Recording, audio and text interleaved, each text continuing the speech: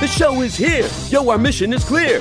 It's time to change healthcare. Have no fear. Today is the day. This is the hour. Together, you know we've got the power. Drop the silos. We're all the same team. Patients, docs, nurses, tech, and marketing. How can anyone be satisfied with the way things have always been? Yeah, we've tried. So join us now. Join the revolution. Digital health is the evolution. Status quo, more like status no. Yeah, this is the healthcare rap. Y'all come on, let's go. New choices, new platforms, new care models. In the healthcare of tomorrow, consumers win. But who will design it? What will it look like? And how long will it take? We're here to answer those questions with some provocative thinking about how to create the healthcare that people actually want. Ready to roll up your sleeves, look at the world a little differently, and explore the frontiers of consumer health together? Join us. This is the Healthcare Wrap.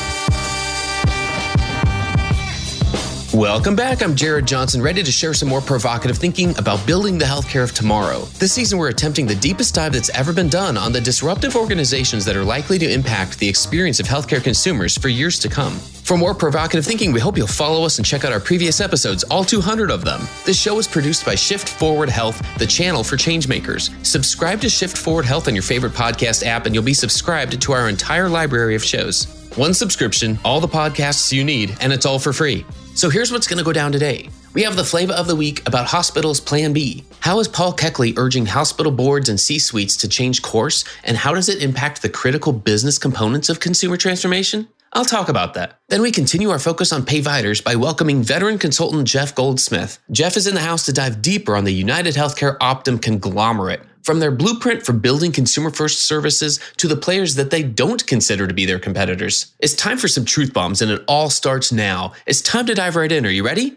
Let's go.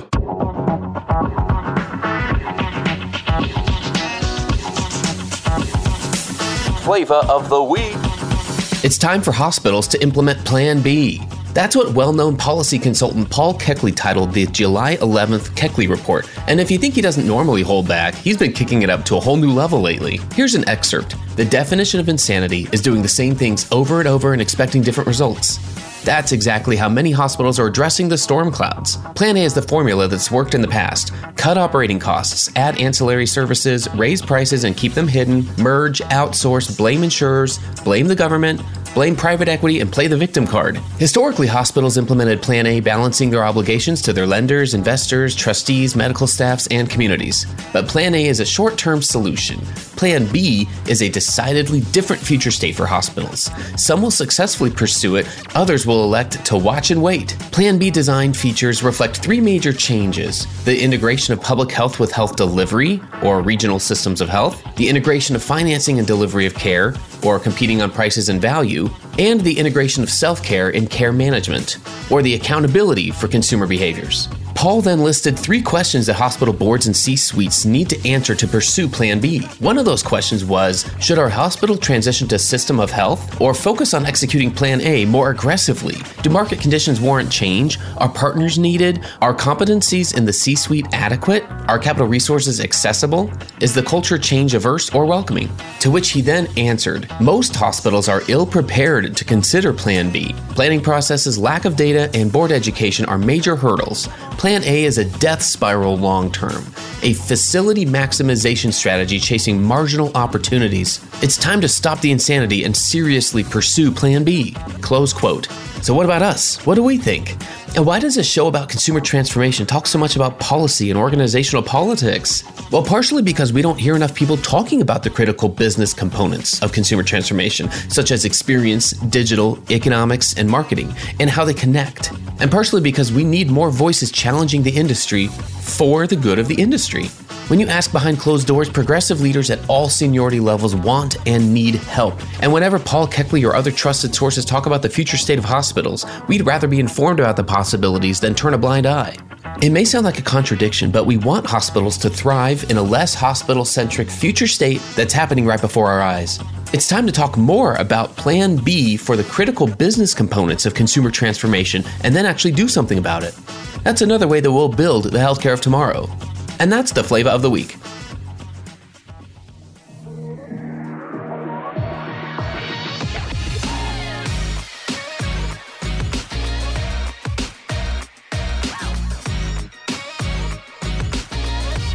flow, the flow, the flow. All right, everyone, let's get into the flow. Give it up for Jeff Goldsmith. Jeff's the president of Health Futures, Inc. He is a well-known, fearless forecaster, a strategist, writer, keynote speaker, you name it. He wrote a piece on Medium that really attracted our attention that we'll be diving into here in a moment. And we've also got James Gardner here. Really excited to have everyone here today. But first, Jeff, welcome to the Healthcare Wrap. Hey, thanks, Jared. It's great to be with you. And James, welcome back. Good to hear you both. I'm excited to be here. We're really excited to dive in deep with both of you. Jeff, let's start with this. What did I miss in your bio? So many different directions we could go there. But what else would you like our listeners to know about you and your background? I've worked in healthcare 46 years, believe it or not. I've been a strategy person inside an academic health center. I've been a strategy consultant pretty much across the industry. Written 4 books, 3 of which were about healthcare. The most recent was a book called Digital Medicine, of relevance here, Digital Medicine Implications for Healthcare Leaders, and also a piece on the radiology and imaging business called The Sorcerer's Apprentice. That came out in 2011, Johns Hopkins Press, or Oxford University Press. But I've been writing and lecturing and investigating in the field for a very long time. I'm a forecaster.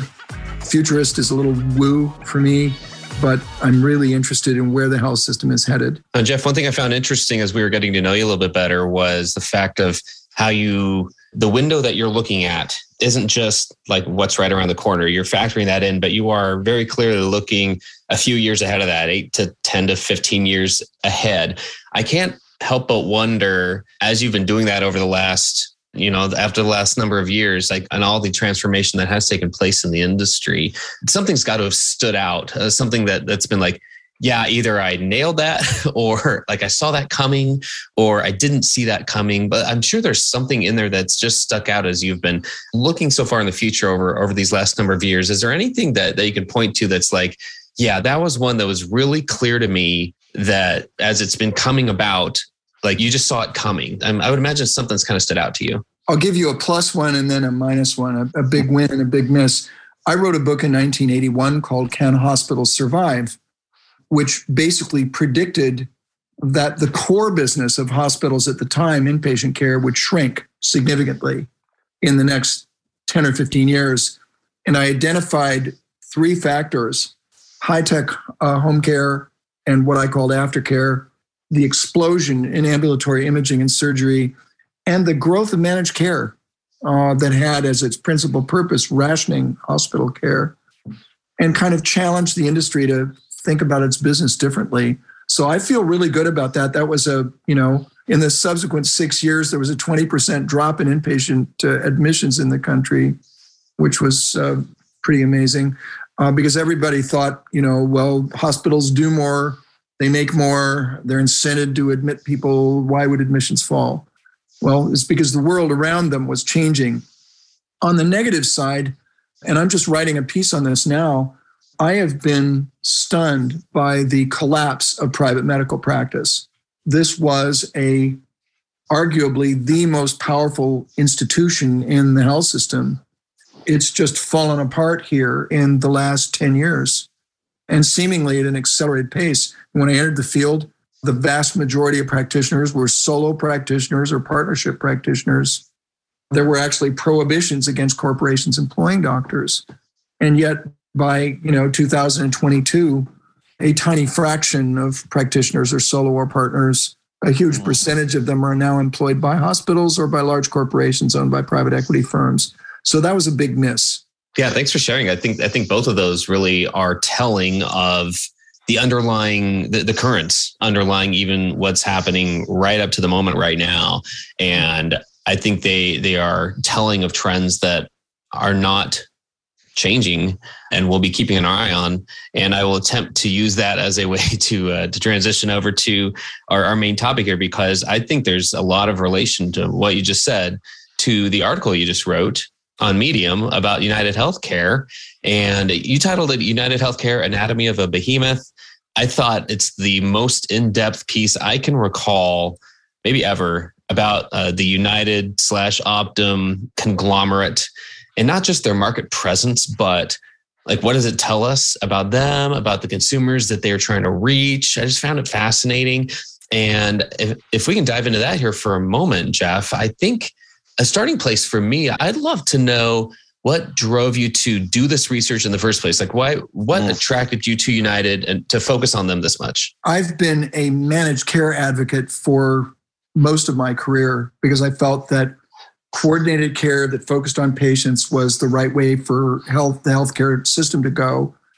And United Health Group was one of the first publicly traded corporate actors in the managed care business. You had a lot of nonprofit entities, notably Kaiser, but during the 70s and 80s, you had a surge of investment by the corporate world, by private equity firms, by venture capital firms in creating new managed care models, and United was one of those. So I've been interested in United for, 30 years. I've had a lot of friends in the company, including in senior positions in the company. I've followed their trail of acquisitions closely, and I don't think a lot of my colleagues in the industry have the faintest idea of what these guys have done. So that was the purpose of writing the Medium piece. So Jeff, let me ask you, if I could, how do you describe United to people from outside the industry or even people inside the industry? Who are they? What do they do? And why should people care? United is a diversified managed care company. That's what I think their business is. Their core business is managed health insurance. It's about $220 billion of the $287 billion in revenues that they had last year. But as the company has grown, it has acquired pieces of the care system, and it's also acquired a lot of infrastructure capabilities that they've kind of piled up in a subsidiary of the company called Optum Insight. I would characterize it as a diversified managed care company. From a structural standpoint, the company is a very successful roll-up of other companies. They have grown by acquisition over that nearly 45 years that they've been in business. And they're a very systematic and disciplined acquirer of other entities. When you look at the company, it's sort of a conglomerate. And Optum Health, which is where their non-health insurance businesses are, where a lot of the focus was in my essay, is sort of a conglomerate inside a conglomerate.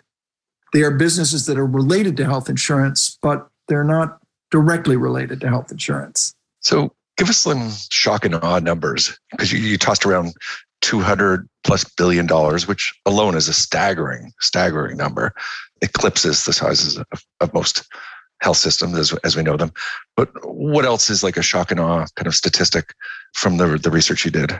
Well, a couple of them. They're bigger and wealthier in terms of deployable assets than Exxon Mobil. So just to put it in some perspective, they also, until the pandemic, were out earning Amazon on half the revenues. I thought those two things were kind of shock and awe. I actually had a slide in one of my talks that showed, Amazon's earnings blew out during the pandemic. So, they way out earned United during the pandemic, but now they've fallen back. But you go back over 10 years and United has been a consistent earnings generator and significantly greater earnings than Amazon that everybody thinks is going to revolutionize healthcare. Help us understand, are they, to a typical health system, are they a friend, a foe, or both? And how can that be at the same time? Well, the core business, I think if you ask them, they would say our core business is trying to wring value out of the healthcare dollar. And they do that by putting immense pressure on the care system, on hospitals, physicians, and other actors in the care system. So in that sense, the core business of United is not friendly to the care system at all. It is a formidable adversary. But as the company has grown, it has acquired businesses that deliver services to United's competitors.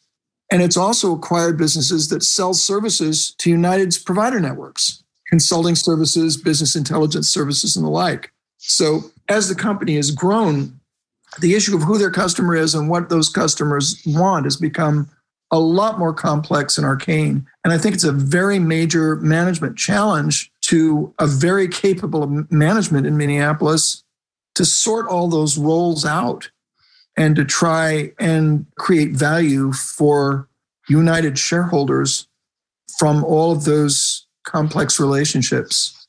And I guess that would lead to my last question before I head things back to Jared.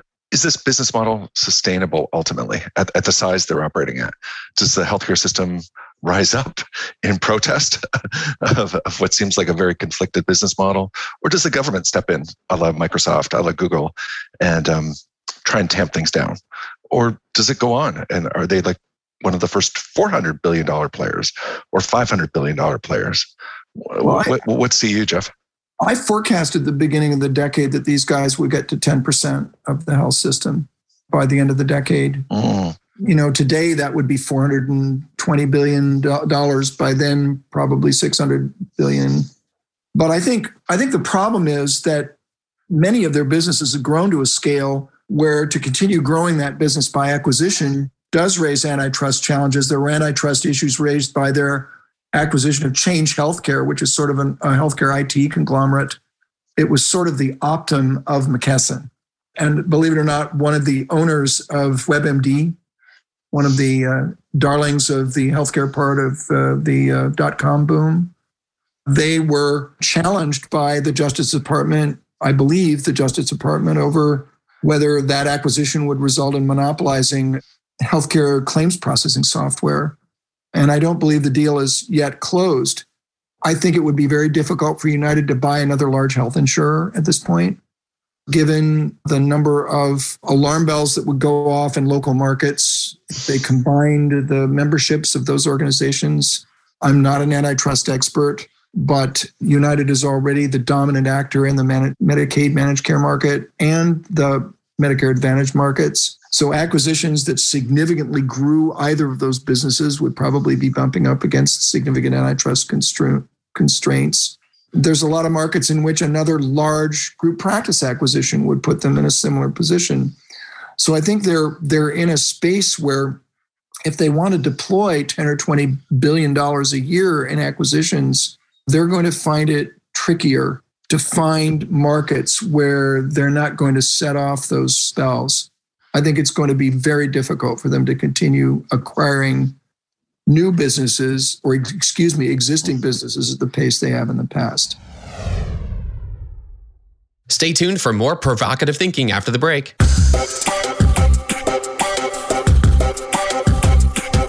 Hey, listen up, y'all. Did you know that nearly 60% of people wish their healthcare provider sent them more relevant health information? And 42% would even consider switching to a different provider that sent them more, according to a recent survey of patients in the US. The vast majority of them would prefer to get that information via email or text.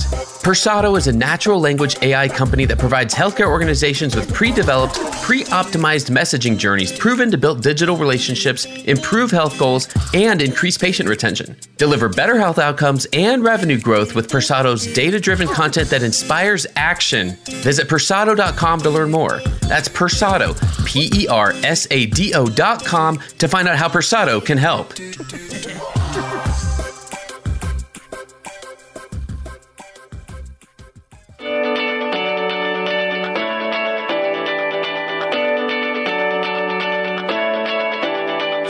Justin Knott here with the Patient Convert podcast, your weekly dose of healthcare marketing growth strategies, co-hosted by Justin and Kelly Knott. This is perfect for physicians, practice owners, healthcare entrepreneurs, and healthcare executives. We are breaking down what practices and healthcare organizations should be doing to grow, reach, and retain patients. There's so much confusion and so many options out there around what you should be focusing on to grow your practice, and we're breaking down each week what really works. We're bringing real-world application, case studies, and interviews from leading growth-minded physicians and healthcare executives. So catch us weekly on your favorite listening platforms: Apple, Spotify, Stitcher, and Google.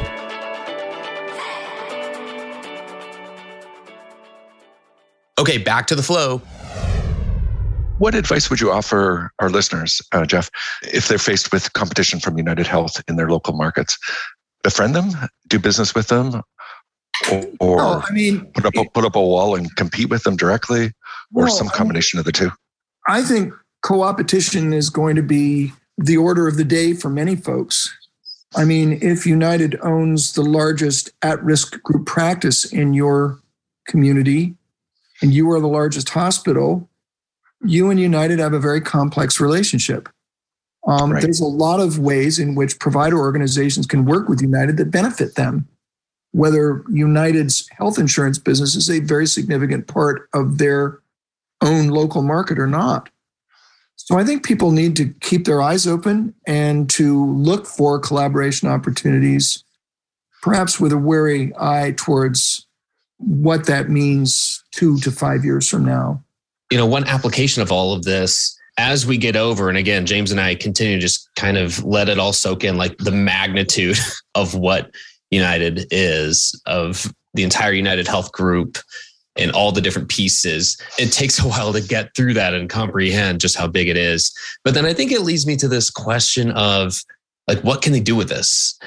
What benefit can there be to consumers? And I liken it to something like Walmart in terms of their grocery pickup business. There were a very small number of entities that had the scale to make something like that work, to make the actual grocery pickup ability, which is, I don't think anyone would question that is a consumer first type of service business. In some ways, it's a loss leader in some aspects of it, but they have figured out how to make this like one of the most talked about, just how convenient Walmart just made it to get groceries. And in this busy world, there's this new super consumer centric offering that Walmart offers. Again, there were only a very small handful of companies that could have done that. And I liken that to something like, does United Health's scale, their magnitude, their reach, their membership, does that position them to offer more consumer-centric services as well? I mean, I don't know if there's something they're already doing or if it's just something that I see like they're capable of. What do you think? Does it position them better to make a better, like, consumeristic version of healthcare? I think there's a couple of entry points for that. One of them is that they've acquired some of the most sophisticated, integrated, multi-specialty medical groups in the country. Some of the deals haven't closed yet. I don't think the Atrius acquisition in the greater Boston area is closed. DaVita Healthcare Partners, Reliant Healthcare, which was the former Fallon Clinic. I mean, if you've been around managed care for a while, these entities are spectacular managed care providers at local market level, not nationally. I mean, we're talking about on the ground here, which have developed ways of managing particularly older folks, particularly high-risk individuals, in perhaps a better way than maybe less coordinated or less well-focused traditional healthcare system would use. One classic problem with managed care is that there were clusters of managed care, very sophisticated managed care in Oregon, in California, and in Massachusetts, and Minneapolis, and rural Wisconsin, and almost nowhere else. So, the ability of this company to take the learnings of these mature entities and to spread them across a very large care system that they now, I think, would make a big difference in people's lives. I think the other thing that you'll hear a lot more about, and I'm sure you've done podcasts on this already, is the whole AI, big data, machine learning piece, where we've only begun to understand how population level health data can help us identify risk factors, can help us identify patterns of care, can help us identify specific individuals that have a problem before they arrive in the emergency room, and to use sophisticated communication strategies and caregivers to try and create a different future for those folks. If I were putting myself in United's shoes, taking the learning from these mature, sophisticated multi-specialty groups and taking the learning from this immense database of claims history and health experience of the 20 million or so people that Optum Health takes care of. I think those are the two areas that have really revolutionary potential and that I know they're going to be investing in going forward. I love it. I think this is so important for us to understand. I know from my standpoint, coming from a marketing and engagement background for so many years, I didn't understand enough about the business model that was underlying any type of experience that a consumer was encountering as they were engaging with the healthcare entity that I was working for at the time. And I wished I had. And so I feel like this type of information, it's invaluable because when we understand the big picture of what's happening underneath what the business model is, how it's driving people, it actually makes it a lot easier to understand the consumers that we're trying to target. And so I've always thought there's a bigger connection there than I realized. If I may indulge ourselves here for a couple moments, Jeff, while we've got you here for these last couple minutes, I wonder if we could broaden out the scope beyond United and just ask what trends are you generally paying attention to in the industry right now? Like, what's in the middle of your radar screen right now? I mean, believe it or not, one of the things that differentiates me from some of the colleagues that, my colleague futurists, is that I'm really interested in the underlying science. That was an advantage of being in a medical school environment because I got to ask a lot of stupid questions of really sophisticated scientists. I am fascinated by what is going on in neuroscience right now and in the potential for understanding and mastering both the degenerative diseases of the nervous system and some of the really scary big psychiatric illnesses like schizophrenia. I read avidly in this space and am really excited about some of the stuff that I'm learning about the role of inflammation in all of those diseases and the role of autoimmune processes in the degenerative part of those diseases. So that's something I'm really interested in and working on. Roll back towards the present. I'm working on a piece right now on this, what happens to the healthcare system when the COVID emergency expires. I don't think people really have a complete grasp of how much risk there is for care providers and insurers in shrinking back this enormous Medicaid program that we got out of the emergency. Believe it or not, there's like 87 million people in the Medicaid program right now. 87 million. It's 26% of the US population. 20 million of those people would probably not be in the Medicaid program if you assessed their eligibility today based on their current circumstances. What the COVID emergency did is it basically prevented states from recertifying people that, maybe they got a job or, their income increased or something changed. So I'm really interested in this COVID emergency transition. You probably know that, the number of people that got coverage under the health exchanges that were created by Obamacare went up by 40%. That could go right back down again if Congress doesn't continue the enhanced subsidies that were provided to people to enroll in the exchanges.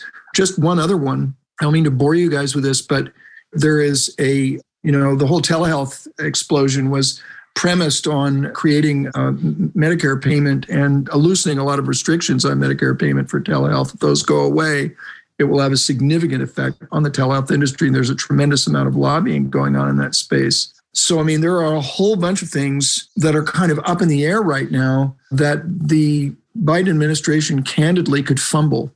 And the consequences of that fumbling could be tremendously damaging to the care system. Oh, and by the way, if the number of folks in Medicaid shrinks by 20%, guess what happens to the Medicaid managed care business of all these publicly traded entities like United and Centene and Molina and all the rest of it? So 20% shrinkage in their enrollment would drop their revenues and profits. So there's a ton of stuff related to this post-COVID world that we're still not quite in yet that I'm watching and tracking, and I'm working on a piece on that right now. Jeff, if I can ask, are you also tracking CVS, Aetna, Walmart, Amazon, and some of the other disruptors that Jared and I sometimes talk about? Yeah, I am. What are your thoughts? I'm honestly pretty skeptical about most of them. Believe it or not, CVS Aetna is actually bigger than United. At least it was, I think, 7 or 8 billion larger than United was at the end of fiscal 21. The differential rate of growth, they're probably about the same. But United's health insurance business is triple that of Aetna. And United has a far more significant direct care delivery footprint than CVS Aetna does. I think of all the ones you mentioned, I've been waiting for Walmart's to kind of shake off its swoon in healthcare and get moving. I get my healthcare. I get a lot of my healthcare at Walmart. I got my boosters, my COVID boosters at Walmart. I'm there a couple times a week. But for the life of me, they seem to have had difficulty getting traction in this space. Amazon, I must tell you, I know they're going to attempt to grow multiple businesses in this space. I am really skeptical of their ability to do it. It's not clear to me what, other than their name, differentiates them from the other providers of telehealth services or, the other providers of, mail order pharmacy I'm a real skeptic about Amazon as a company, not just their transformative potential for this field. Be happy to talk more about that. Thank you for that. Jared, we'll be talking about Walmart and CVS in coming episodes, if I'm not mistaken. Yeah, that's very true. And I really respect that, because I think the fact is that if any of these entities had figured it out yet, they haven't totally shown it. I think there's a lot of experimentation still going on. And I think there are going to be a lot of fumbles, to your point. From this point on, we've seen some successes and some limited, so definitely some failures. So I think it's worth pointing out that there's a lot for these guys to figure out yet. So Jeff, this has been so insightful. You've given us so much to think about. What if our listeners, if they want to connect with you, what's the best way for them to do that? I have an ancient Jules Verne themed website, www.healthfutures.net. That's the best way to reach me. I'm also on LinkedIn as Jeff Goldsmith. There's a bunch of Jeff Goldsmiths, but I guess Jeff C. Goldsmith, something like that. I'm on LinkedIn. Yes, you are. It's fabulous. And now I'm going to be checking out the website even more. That sounds awesome. So thanks so much for giving us a few minutes, and best of luck. We can't wait to keep following what you've got going on from here on out. Thanks so much. Thanks for tuning in. If you like what you heard, please spread the word. Tell your colleagues to tune in for all the awesomeness, then leave a review on Apple, Spotify, or wherever you listen. This show is produced by Shift Forward Health, the channel for changemakers. Subscribe to Shift Forward Health on your favorite podcast app, and you'll be subscribed to our entire library of shows. See our full lineup at shiftforwardhealth.com. One subscription, all the podcasts you need, and it's all for free. And remember, we might have a lot of work to do in healthcare, but we'll get there faster together. Thanks again.